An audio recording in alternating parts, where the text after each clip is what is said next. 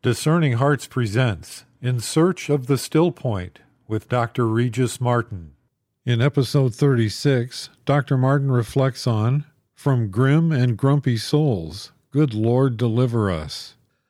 Saint Teresa of Avila, for whom the mystical life became the most salient feature of her Carmelite vocation, was also, and not by accident, the sworn enemy of those who would not smile, the grim and grumpy ones who evince no joy in the spiritual life. From silly devotions and sour-faced saints, she prayed, "Good Lord, deliver us." That is good advice, it seems to me, especially as it comes from a doctor of the church. And here's the thing about joy.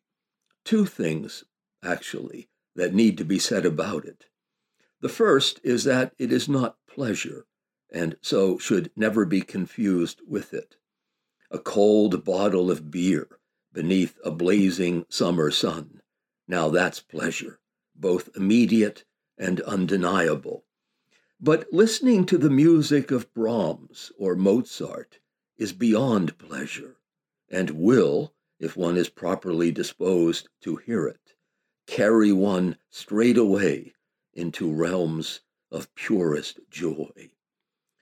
Combining the two, of course, so that you've got the beer and the Brahms, can only augment the joy and the pleasure of both.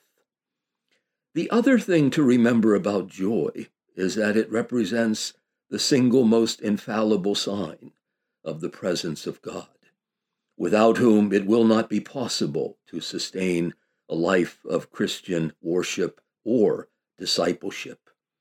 St. Paul is the obvious expert here, who in his letter to the Philippians, not to be confused with the Filipinos, repeatedly urges us to, quote, "rejoice in the Lord always." That is because the Lord is at hand. He is always and intensely present to us. And so Paul assures us that we are to have no anxiety about anything. And if you do that, he says, rejoicing as always in the Lord, then the peace of God, which passes all understanding, will keep your hearts and your minds in Christ Jesus.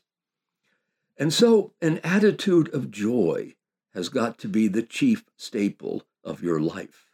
Not fleeting or incidental, but an absolutely central and defining fixture of your life. Because the difficulties we face will never be overcome in the absence of it, whose deep well springs we draw upon in the certainty that they can never run dry, because their source is God himself, who, having overcome the world, will not desist in his determination and delight to replenish the supply. Now, the reason for this joy, Joseph Pieper tells us, is always and everywhere the same, which is the experience of being loved, giving and receiving love. And never mind whether it is happening right now in the present moment or whether one hopes it may happen in some future moment, or even if it once happened and we remember with gladness the joy it occasioned. It is always the same expression of love, which means, of course, that whoever does not love can never rejoice, not even if every material or sensate pleasure were on hand to distract one from the sheer loss of love, or worldly distinction, the praise and prestige conferred by others. I think of the Ingmar Bergman film, Wild Strawberries, whose protagonist is an old man about to be given an award for some great academic distinction, and yet he really does not love anyone but himself. but who, in a series of dreams and memories, of unexpected encounters along the way, is made to see the sheer emptiness of such a life, and thus comes to the realization that in order to receive love, one must be willing to give it away. Struck by this sudden epiphany of grace, the old man, who in his nearness to death really hasn't got much time left, is granted an unexpected vision of his own childhood, which proves wonderfully transfiguring him, allowing him at last to re-enter the world of others, and the love he and they may experience together. Pray God that it prove redemptive. An old and wise Jesuit once told me that the essence of hell is when the soul says to God, I don't want to love.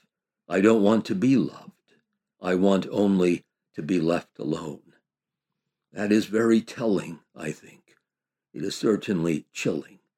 And of course, God will not prevent that final human exercise in self-damnation, which is the refusal, an eternal, unending, obdurate refusal of joy. Thanks for listening. This is Regis Martin in search of the still point. You've been listening to Dr. Regis Martin in search of the still point. For more episodes in this series, visit discerninghearts.com, or you can find it in our free Discerning Hearts app or on many other streaming platforms.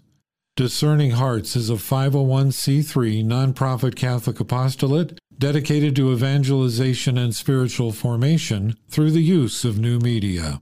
To learn how you can support our mission, visit discerninghearts.com.